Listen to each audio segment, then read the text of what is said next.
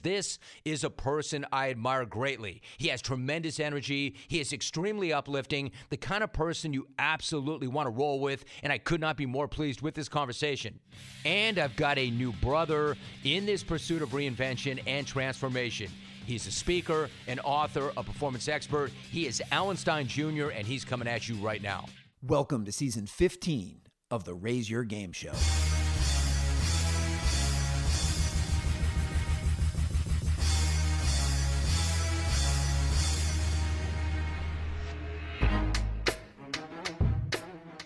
What's up, y'all? I'm Alan Stein Jr., and I really appreciate you tuning in to today's show. Whether on page, on stage, or on the mic, I only have one goal, and that's to add as much value to you as I possibly can. See, if you're listening to this right now, then I know you're looking to improve. You're looking to grow. You're looking to develop. You're looking to evolve. You're looking for an edge. And ultimately, that's why I do this show, to give you an edge. And we're now in our 15th season, and every previous season has had a different flow, a different format, and a different theme. If you're new to the show, I recommend you make the time to check out previous seasons and see which ones resonate most strongly. And if you're a longtime listener, thanks so much for your support and loyalty. This season is all about revisiting my favorite conversations with my favorite podcast host from when I was a guest on their shows. You see, I've had the great fortune to be a guest on almost 400 podcasts in the past 6 years, and this season will highlight the ones I feel are most impactful. In each of these conversations, you'll learn a little bit more about me, my journey, my perspective, my philosophy, and my approach. These episodes will be full of practical lessons to level up your habits, mindset, focus, and self-awareness. All right, let's get on with today's featured conversation. The following conversation between Alan and Brian K. Wright originally aired on Success Profiles Radio in November of 2023. So the question I usually open with is, did you envision early on that you would be where you are right now? No, I never would have envisioned that I was going to be a professional keynote speaker. But I absolutely envisioned doing something that I found meaningful, doing something that I felt was in service of others, and doing something that I was really passionate about. And that's kind of been my North Star ever since I left college. So I'm thankful that my current vocation checks all three of those boxes. And I don't know exactly where I'll be or what I'll be doing 5, 10, 25, 30 years from now, but I can promise you it will still check those three boxes. Absolutely. So what did your path look like prior to your current career? So basketball was my first love, and I fell in love with the game at 5 years old when my parents signed me up for my first recreation basketball experience. And I'm so thankful that here, as I'm knocking on the door of 50 years of age, basketball is still a major pillar and a major passion in my life. And I'm really grateful that for a good portion of my professional career, I was able to make a living, but more importantly, build an extraordinary life around the game that I loved. And I did that in the form of being a basketball performance coach. So I was a very dedicated player, was able to play up through the university level. I played at the time, it was called Elon College. It's now Elon University down in North Carolina in the mid-90s. And while I was at Elon, I started to develop an equal love for the training side of the game, for the strength and conditioning and fitness and nutrition and mindset. So when I graduated from Elon in the late 90s, I figured what could be better than combining my original love of basketball with this newfound love of what we'll call performance training, and decided to become a basketball performance coach. And I did that for just under 20 years before I made the very distinct and intentional pivot into what I'm doing now, which is as a corporate keynote speaker and author. But a good portion of the perspectives and strategies and approaches that I share with corporate audiences from stage and from page were learned through my time in basketball. I was able to work with some really renowned players and really renowned coaches, and really picked up on their habits and mindset and focus and disciplines and routines. And that's really what it is that I teach today. Absolutely. We will certainly dive into all of that a little bit later in the show. What did you learn about business from your experience in sports? Well, one thing that I learned is that the secrets, and I say secrets kind of tongue in cheek with a wink, even though we're only doing audio right now, because there really is no secret. But the secrets of high performance have really high utility. They apply in business, they apply in sport, and they apply in just about every area of our life. I mean, one of the reasons I love the work that I have an opportunity to do is it helps me improve in every area of my life. It helps me as a father. It helps me as a small business owner. It helps me as a speaker and an author. These principles can be applied just about anywhere at any time by anyone. So, the traits that I learned from a player like a Kobe Bryant or a Steph Curry or a Kevin Durant can absolutely be applied to a small business owner or entrepreneur or a teacher, or any other profession that you can think of. The principles of high performance, of leadership, of building winning teams and culture, that they have no boundaries. Absolutely. So tell us what you think your rock bottom or defining moment has been, because we all at some point in our journey have that moment where we realize, okay, I can't put up with this anymore. This has to change. I've had several, and from a rock bottom standpoint, and I no longer choose to view it as a rock bottom moment, but rather as kind of a jumping off and a springboard that put me on a different path. The one that immediately comes to mind was when I decided to get divorced. I was married for 5 years. I've now been divorced for 9, and my ex-wife and I are the proud parents of 13-year-old twin sons and an 11-year-old daughter. And the divorce was very amicable and very mutual, but it put me on a different path. It was the reason that I started going and seeking therapy, going and getting some counseling, which was a huge enlightening and liberating experience. It really helped me raise my self-awareness, improve my emotional intelligence, improve my empathy and compassion. It exposed so many blind spots that I was unaware that I had at the time. And all of those things, as challenging and as painful as they were at the time to go through, they put me on a much better path. And that path is what's led me to where I am today. And right now, as we're recording this, I have never been happier or more fulfilled. I've never had better relationships. I've never had the success or significance that I'm experiencing both on and off the stage. So I've never had the level of physical, mental, and emotional fitness that I currently have. So I'm hitting my stride right now. And the only reason that's happened was because the divorce led me to some therapy, which is what put me on this path. And speaking to that, you did something which I talk about on the show occasionally. You did the inner work, and it's not always fun. It can be very painful, and it could expose a lot of the warts, but you have to go through that in order to achieve self-awareness and to see who you really are and how you fit into the world, right? Oh, 100%. In fact, I don't even use it in the past tense. I'm still doing the inner work. And to be honest, I'll continue to do the inner work till my last day on this planet. For me, it's kind of like physical fitness. Physical fitness is not something that you achieve and then plant your flag in the ground and just announce to the world, hey, everyone, I'm physically fit. Because if you stop doing the things that got you to that level of fitness, like eating right, moving your body, and those type of things, then your fitness level will immediately start to decline. And it's the same thing with the inner work, with the emotional intelligence, with the self-awareness. These are things that I'm constantly trying to focus on and to level up. And sometimes I do a pretty decent job with them, and other times not so much. I mean, I still to this day continue to have blind spots. But what's changed is I now have an acknowledgement and a humility that I have blind spots. Now, I don't know what they are. That's why they're blind spots, but I acknowledge that I have them. I know that there are things in my current perspective that are tainted and biased, and that I'm not seeing the whole picture. I know that I don't always have all of the information, especially in interpersonal relationships.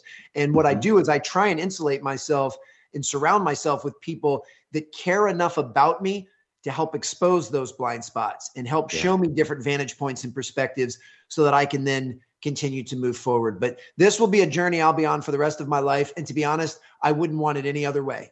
Absolutely. What do you think is the best action that you wish you would have taken that you didn't? I mean, with hindsight always being 2020, had I come to some of these enlightened moments earlier in my life, certainly that would have saved me some heartache and probably put me on a better path quicker.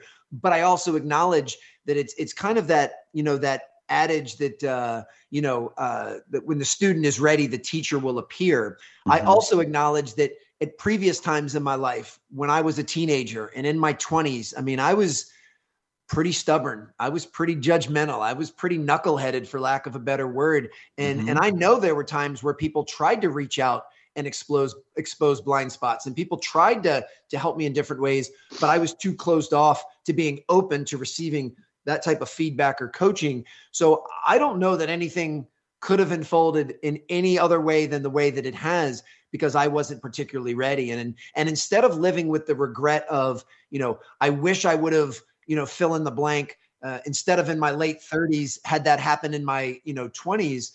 Instead, I look at the reverse and say, my goodness, I am thankful that I came to some of these enlightened moments in my 30s, because some people don't reach those moments until their 60s or 70s. And let's be honest, some people never do. So instead of me, playing the what if game, it comes from a real sincere area of gratitude that I'm thankful that I'm on the path I am now, even if it is kind of a little later start than maybe one could have designed.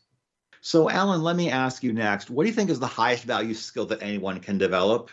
If I had to narrow it down to one, it would be the ability to make others better. The ability to raise the proverbial temperature in the room just by your mere presence, that you have both tangible and intangible traits that you can pour into others with intention that get them to be the best versions of themselves. So it's kind of a combination of being a great leader, of being a great teammate, of being a great communicator. But if your mere presence gets everyone else to perform at a higher level, to me, that's worth its weight in gold. Yeah, that's one of my favorite answers to that question. So thank you for that. I love that. I've heard, communication skills a lot. I've heard copywriting, I've heard sales and marketing, but the ability to raise the temperature of the room, that response reminds me a lot of Michael Jordan, because that's what he did. He elevated everyone around him, and it was magical to watch.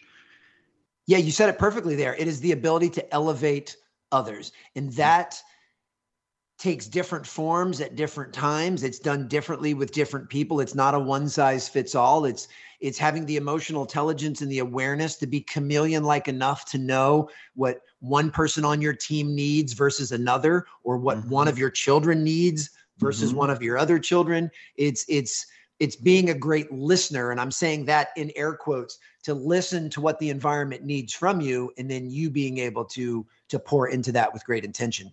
Exactly. And that speaks to the idea of maybe the myth of treating all of your team members, or even treating all of your children equally, because they all have different needs. If you were teaching in a classroom and you had a tortoise and a hare, you wouldn't treat them equally. You would treat them in a way that they expect and need from you, right? Absolutely. It's the difference. You want to treat everybody fairly, and you want to treat everyone with dignity and respect. But as you just said so perfectly, you don't treat everyone equally. If one member of your team or one of your children needs more of your time or mentorship, then you give them more of your time or your mentorship. It's not an equal opportunity endeavor. In fact, I was just talking to a basketball team a couple weeks ago, and I said something similar to that and said, you guys know, basketball is not an equal opportunity sport. The players that play more minutes are the ones that add more value. The players that get more shots are the players that are better shooters. And then you can unpack that and say, all right, well, what do I need to do to become a better shooter? Well, you need to practice. You need to get in thousands and thousands of reps during the unseen hours to earn the right to be a more accomplished shooter. And if you do that, then you'll be able to take more shots and you'll get more minutes. So this concept that everything needs to be equal across the board just doesn't work in a team dynamic. Absolutely. So now that we're talking about elite performance, let's do that. How do you define elite performance, first of all, because we have to have our North Star for to talk about this topic, right? Yeah, there's two different ways to look at elite performance. I mean, one, you can use the comparative route and compare your performance or contribution to others, to other metrics, to other standards, against other people. And I do think that perspective is helpful. The other is comparing it to what you're capable of. How closely how close are you getting to your maximum performance or your maximum output or productivity or contribution?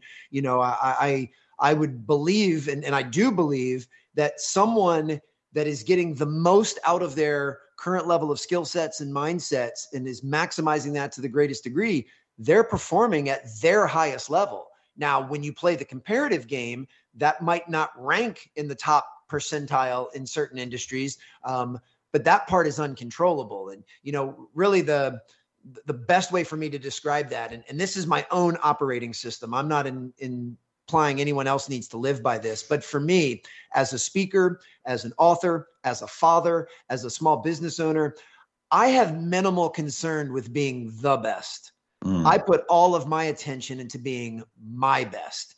And if being my best in each of those areas ends up earning certain accolades, or someone wants to say that that's fine, but that's outside of my control. What I have much more within my control and sphere of influence is being my best. And I'll let others debate and argue where that ranks among, colleagues and peers. But for me, I don't worry about being the best. I just want to be my best. That's such a great answer too, because right now, especially with, LeBron's career getting ready to wrap up, whenever that is, but he's much closer to the end of his career than his beginning. A lot of people think that the GOAT debate is between Michael Jordan and LeBron James. And I don't know that's necessarily true. I think you have to focus on being your best, because comparing elite athletes, while it's fun, it's almost a futile exercise, isn't it? Yeah, because it's like beauty. It's always going to be in the eye of the beholder. We have to be able to acknowledge that a question like that is 100% subjective. You can absolutely bring objective measures in, and people try to use their different stats and winning percentages and MVP awards, and they try to plead their case. But at the end of the day, it's completely subjective. There are those that believe Michael Jordan is the best of all time. There are those that believe LeBron is. And, that's the same in any area of life. Even in my present vocation as a keynote speaker, I have a handful of keynote speakers that I have so much admiration and respect for.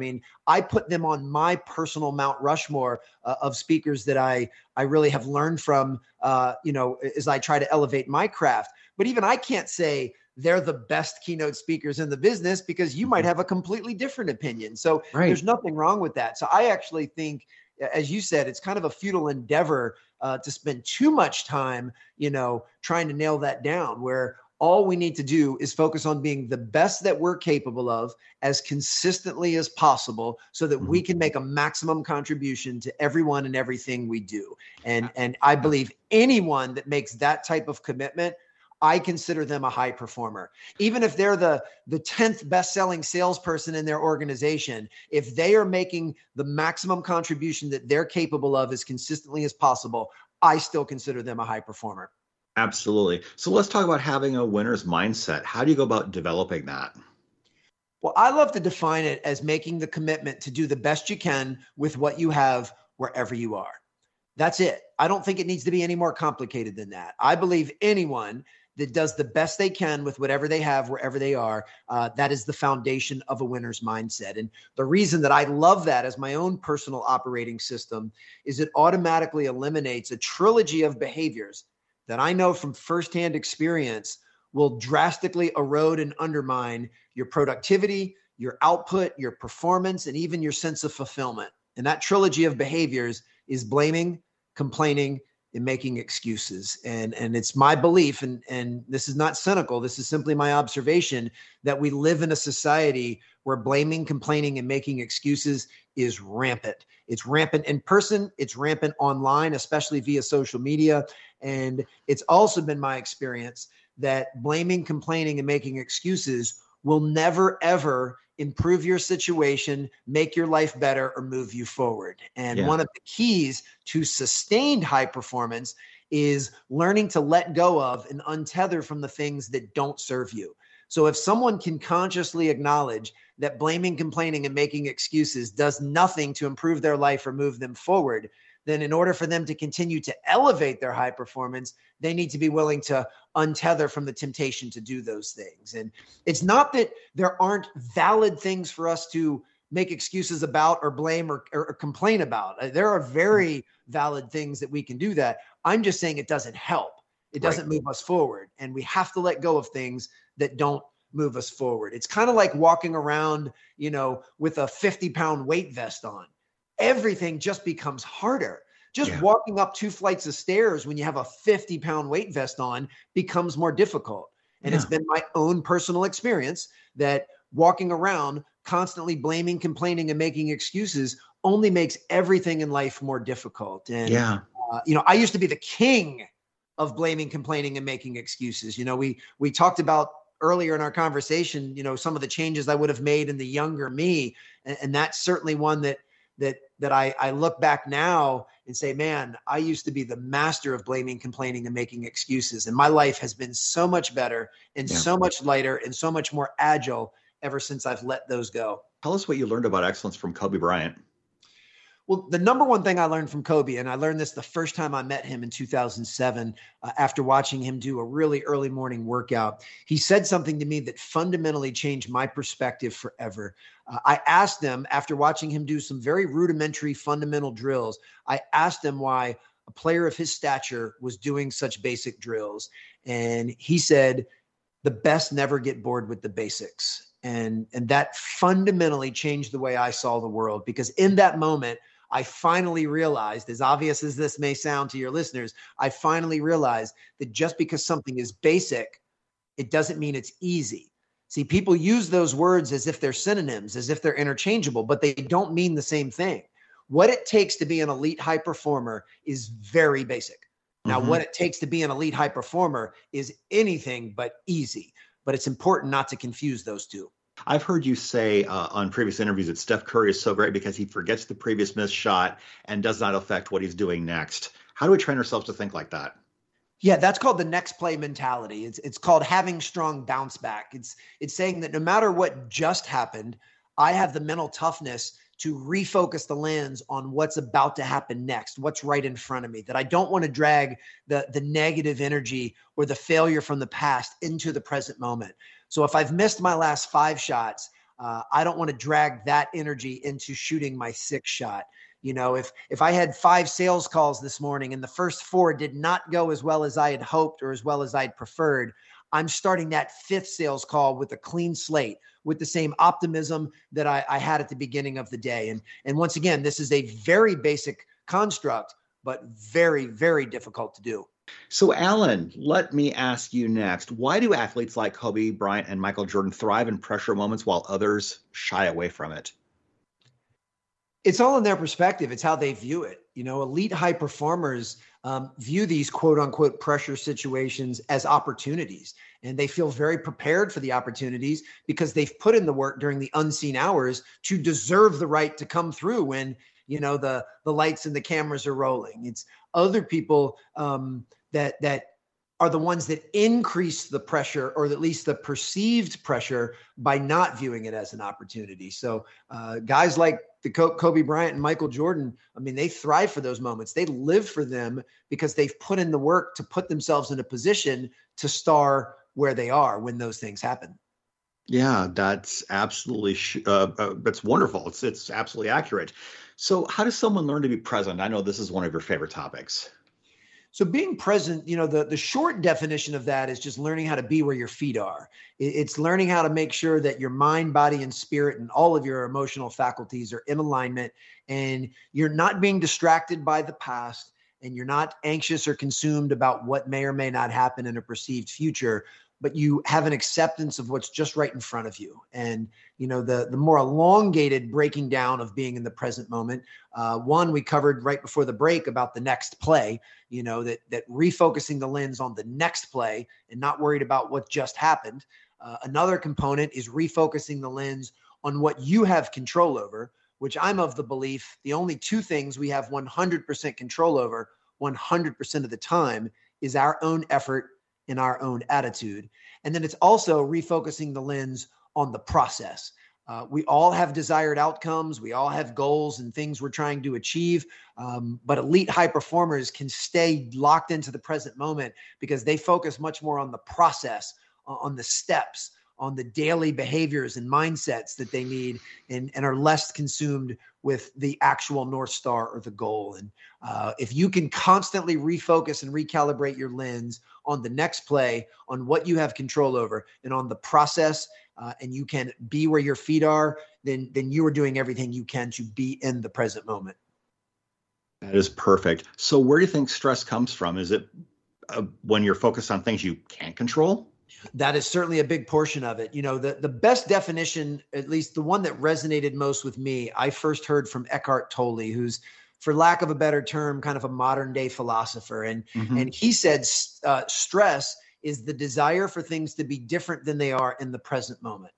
That's it, full stop. And that really resonated with me, because it finally clued me in that stress in and of itself is not necessarily caused by external circumstances and events and what people say and what people do.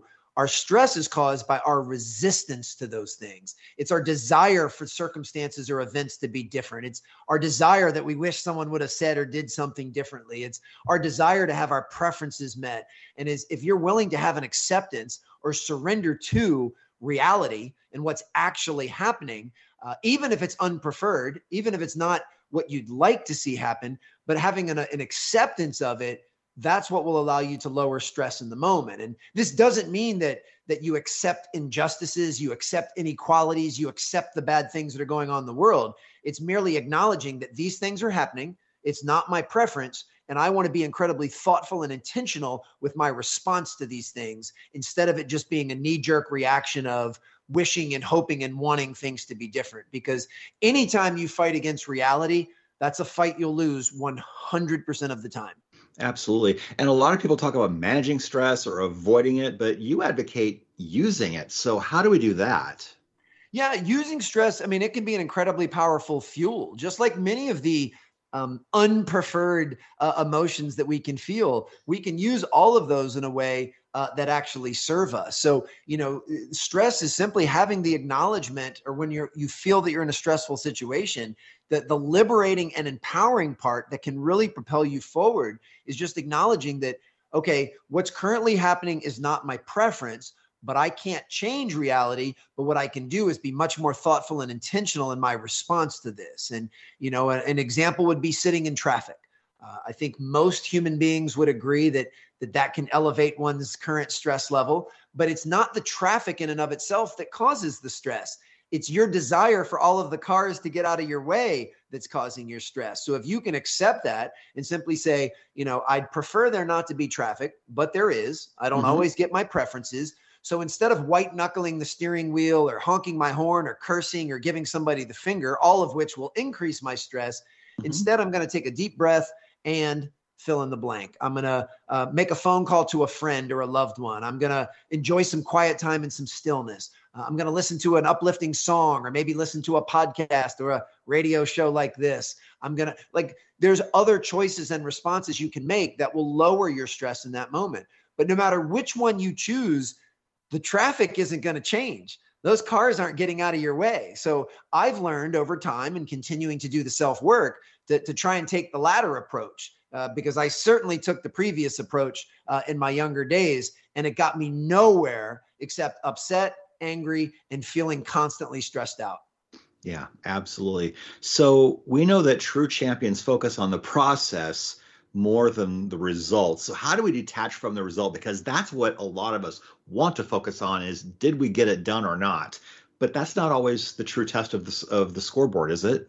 No, and the results are important. And I have no problem with people having a North Star or having a goal or something they're trying to achieve, because I think that helps provide clarity and direction for the actual process.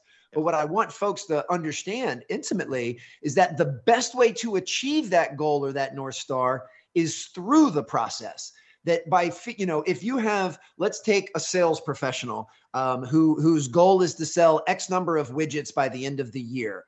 Well, that's great. And that's going to provide a framework of clarity and direction. But instead of waking up every day worrying about selling, let's just say arbitrarily 100 widgets this year, instead, if they focus on, what can I do today that will inch me closer to making that hitting that goal. If I break it down and say, all right, well, that's 25 widgets per quarter, break that down per month, per week, per day, and then say, all right, what are some behaviors or some approaches or some strategies that will get me closer today? And if you can have that approach 365 days a year, and every single day you hit these many goals and these many steps, and you use this approach, then the quote unquote scoreboard will just take care of itself.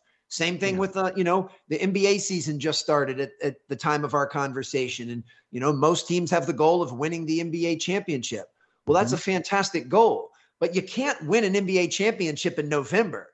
What you can do is you can take steps towards that NBA championship. You personally, as an individual player, can do everything in your power to make sure you show up mentally, physically, and emotionally as the best version of yourself, so that you can make a maximum contribution to every practice and every game. And then if you can have the type of influence and impact that get everybody else on the team to do the same, and you guys do that consistently between November and June, then you put your team in the best position to be successful and hit that goal. Yeah, absolutely. And speaking of winning, you need to identify those key metrics that are most likely to get you to where you want to go. I know you've got examples of this. I know I read Dr. Tom Osborne's book that he put out in the late 90s toward the end of his coaching career at Nebraska. And he had a set of metrics that he wanted his team to achieve on offense, on defense, on special teams. And he knew that if his team met and graded out favorably enough on those metrics, he knew he had a team that could contend for a conference championship. I'm sure you've seen examples like this too in basketball. Absolutely. And to Tom Osborne, Coach Osborne's point, then every single thing that they did in the Nebraska program was based on improving those metrics. Yes. Everything they did in practice, everything they did in workouts, everything they did in film breakdown, everything they did during the game was designed to hit those metrics, because he knew if they hit those metrics consistently, the scoreboard would take care of itself, that if they did those things. So he didn't have to talk about winning or championships or banners or trophies. He could focus on doing those handful of specific things, because if his team could execute those things at a high level, then the winning would just take care of itself. And same thing, going back to the sales example, this is why I love that sports and business, have so many commonalities. What are the things that lead to selling more widgets? It's relationship building, it's promotion, putting content out on social media. It's you need to decide what are those things, and then you need to do those things. So, if you've broken it down and say, I need to post 3 pieces of new social content every day, and I need to make 6 outward bound sales calls every day, and I need to have 2 meetings with either prospective customers or current customers every day. And if you do that every single day, if you've measured the metrics correctly, then you'll hit that 100 widget sales goal that you had. In fact, you'll probably blow it out of the water. So don't worry so much about the 100. Focus on doing what you need to do today, and then get some good sleep tonight and wake up and refocus that lens again. What do I need to do today? And the mistake a lot of people make is, they have a really good Monday and they exceeded all expectations and metrics on Monday. And then they just allow the cruise control to set in for the rest of the week. Whereas a high performer says, I had a great day on Monday, but I'm even going to try to beat that on Tuesday. And I'm going to try to beat that on Wednesday. I'm not going to rest on what I did yesterday. I'm going to go all in and try and beat that. And that's really doubling down and focusing on the process. Can't believe how this is going. It's going so fast. I want to talk about visualization. This will probably spill over into the next segment, but how important is that for you, and how can we use that to improve our performance? Visualization, it's vital. And most importantly, we need to, and as obvious as this may sound, a lot of people do the opposite. We need to visualize the things we want to happen, not the things we don't. Using basketball as an analogy, since that was where I spent a good portion of my professional career, the last thing you want to be thinking if you're shooting a free throw is don't miss, or, don't shoot it short, because you're actually thinking and you're giving energy to what you don't want to happen. Instead, you need to take a deep breath and say, I've earned the right to hit this shot because I have made hundreds of thousands of free throws in empty gyms during the unseen hours. So I'm just going to go nice and easy over the front rim, swish. That's what you need to be thinking. Think about what you want to happen, not what you don't want to happen. So, Alan, we were talking about visualization before the break and how we can use that to improve our performance. I know that you do public speaking, and when you speak, you want to see the room the day before, don't you? Oh, every single time. I mean, part of my process, and please know that I've learned, and I've known this from a very young age, that my standard operating system as a human being, I love structure. I love routine. I love consistency. So I try and create processes and systems for everything in my life. I try not to approach anything haphazardly. Now, I try to maintain a level of improvisation and a level of spontaneity. I don't want to ever be rigid, but I have processes and systems. And one of my primary speaking processes is I always arrive on site for an in-person speaking engagement the day before. I do that, one, to put the client or the meeting planner's mind at ease that I'm on site and they don't have to worry about me missing the talk because of a late flight. I also do that so that I can get a really good, peaceful night's sleep and be fully prepared the next day. But one of the main reasons I do it is because I want to be able to see the venue, see the room, see the stage, see the setting that I'm going to be performing in the night before, because that helps with my visualization process, and that helps me bring it to life. There's a quote I heard very early in my career: be there before you get there. Yeah. That if, if you're not, you have to be ready because there might not be time to get ready. So if I can step on the stage, literally and figuratively, 24 hours before there's an actual audience there, and I can walk through my paces and I can get a feel for what the room's going to look like, then that helps bring my visualization to life when I'm picturing myself on stage killing it the next day. So yeah, anytime I can be there before I get there, it helps put my mind at ease, and it absolutely helps me level up my performance. Absolutely. I've got a book writing client. I helped him write his book. It's called The Power to Speak Naked. And he talked about speaking authentically from a place of authenticity and tips to get started public speaking if you've never done it before. He talks about visiting the room prior to the event, and he touches the walls. He touches every single chair in the room. It's his way of owning the space before he gets there. Psychologically, I think it really, really helps. So I love the idea that you see it the night before, the day before, and you find your way to own the room in your own way. That's great. So let's ask next, what are some of the top characteristics of the best and most impactful leaders you've ever encountered? 3 jump out immediately. And the cool part is we've kind of covered these a little bit in our conversation so far, which I'm thoroughly enjoying, by the way, but I'm going to double stamp on some of them. And that's because it's important for your listeners to know one of my pillars of my operating system as well is that repetition is not punishment. Repetition is the mother of all skill and is the oldest form of learning on the planet. And that's not going to change. So if we've talked about it previously in this conversation, and I say it again now, it's because it's that important. And I think 3 components lead to not only high performance, but the most effective leadership on the planet. First is the lesson I learned from Kobe Bryant, that the best never get bored with the basics, that the best leaders on the planet are constantly trying to up-level and refine and elevate a handful of basic traits and basic fundamentals. Number 2 is the best performers and leaders on the planet learn to blend confidence with humility. They've earned the right to be confident because they've put in the work during the unseen hours, but they brush that confidence with enough humility that keeps them open to feedback, keeps them open to continuing to be coached by others, keeps them open to acknowledging that no matter how good they are, they can still get better.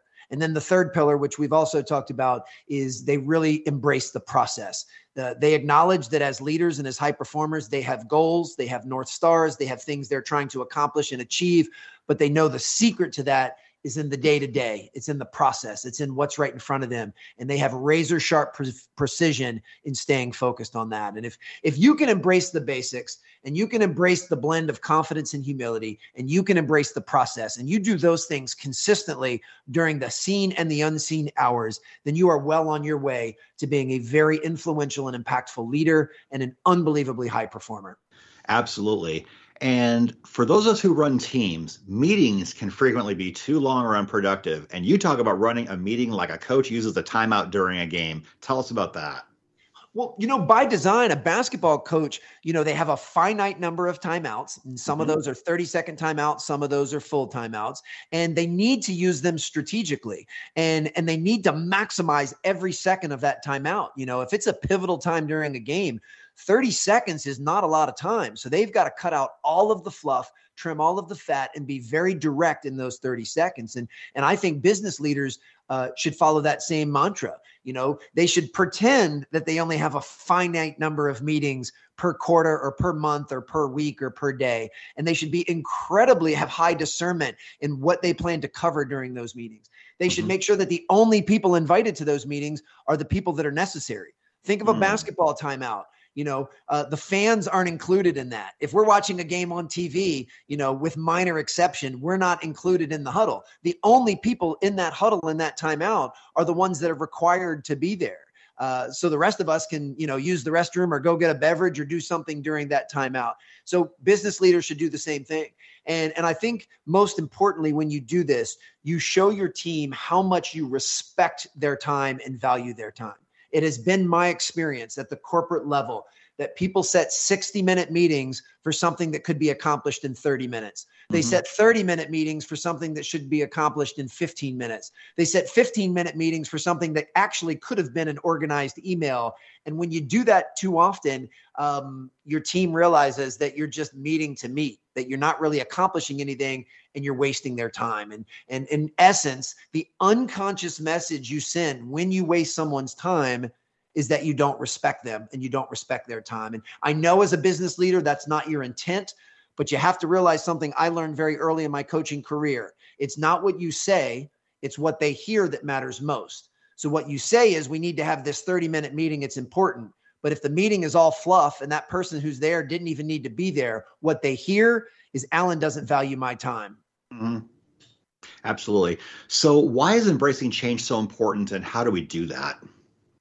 Well, change is constant. I mean, whether you like change or you don't like change, it's a coming. And so you might as well learn to lean into it. And, resisting change is just like we were talking about earlier about resisting stress. I mean, it's futile. Change is coming, and it's coming in all shapes and forms. And we have, initiated change, which is the change that we choose to create, which, is the type of change that I want folks to really lean into. And they need to realize, one of my old favorite quotes of all time is, if nothing changes, well, nothing changes. So if there's any part of your life that you wish you could level up, you have to acknowledge that if you keep doing what you've been doing, you will keep getting what you've been getting. And if you don't like what you've been getting, you need to change what you've been doing. Absolutely. How do we break bad habits and create new ones? Well, I've done entire workshops on this. So I'm going to give you kind of the overview, the quick cliff notes. The first thing you need to do is you need to identify one specific behavior that you believe needs to be changed. So it's either something you need to start doing or it's something you need to stop doing. And you don't want to pick a variety of different things. Another one of my all-time favorite quotes is, if you chase two rabbits, they both get away. So you need to figure out which rabbit you're going to go after and grab that sucker by the tail. Same thing with changing a behavior. Instead of trying to change 5 things at once, let's get razor sharp precision on one. Then the second step is you need to make a commitment to doing that thing or not doing that thing if it's something you're going to stop. And you need to do that for 66 days. I've seen a ton of research out there in habit building, but the most reliable research that I've come across says that it takes approximately 66 days to change, a rather average behavior. Now, there's nothing magical about that 66, but it's just a good rule of thumb. And if you're like me, you like to print out a paper calendar, get yourself a big red Sharpie, and at the end of every day that you did that thing that you said you were going to do, or stop doing that thing you said you would stop doing, you put a big red X on the calendar. And it's a very satisfying feeling, by the way. But your goal is to get as many red X's as you can over the next 66 days, or at least try and get as close to 66 red X's in a row as you can. And Absolutely. Then the third step is you need to keep the spotlight of accountability on. You need to recruit an inner circle of people, whether it's your spouse, your adult children, your business colleagues, your neighbors, your friends, whatever, but you need to ask them to hold you accountable, to check in with you every single day to see if you're doing that one thing that you said you were going to do. And if you make a commitment to have razor sharp precision and do one thing, you make a commitment to yourself to do it for as many days as you can out of 66, or get as close to 66 days in a row as you can, and you have people that love and care about you, and they hold you accountable, there's a good chance you will see that behavior change, within 2 months. And then once you do that, then you pick a new habit to try and change. You wanted to tell a David Lee Roth story. Oh, so yeah, here's a great way to put a red bow tie on this. I think everyone has heard that myth about the green M&Ms in the green room of a bowl, in the green room of a famous rock star, and that how pretentious and entitled they are, that they need to have a certain color of M&M removed from the bowl. Well, come to find out, that was not done out of entitlement or pretentiousness. David Lee Roth, the lead singer for Van Halen, he would put that deep inside their contract because he used it as a test to whether or not the operations group who was going to help put on the event paid attention to detail. Because he was doing pyrotechnics and he was being swung from huge harnesses off stage. Like back in the 80s, David Lee Roth was doing some pretty cutting edge stuff. A lot of this stuff could be deemed unsafe. And he needed to make sure that the people providing the operations were attending to detail. So he knew if he walked into the green room and immediately looked at the bowl of M&Ms, if it met the specifications he put in the contract, then he knew that group was paying attention to detail and he could put his mind at ease. If he walked in and they hadn't done that because they hadn't read that part of the contract, then he would immediately, the contract would be null and void. The group would still have to pay him, but he would not take the stage because he didn't trust that everything was going to be safe or that everything was done correctly. So it was not done out of pretentiousness or entitlement. It was actually an incredibly clever way to see if other people pay attention to detail. Well, that's it for this episode. I hope this conversation helped you raise your game. If you're interested in learning how I can deliver messages like this to your team or at your next event, please visit alansteinjr.com and hit the contact tab in the upper right corner.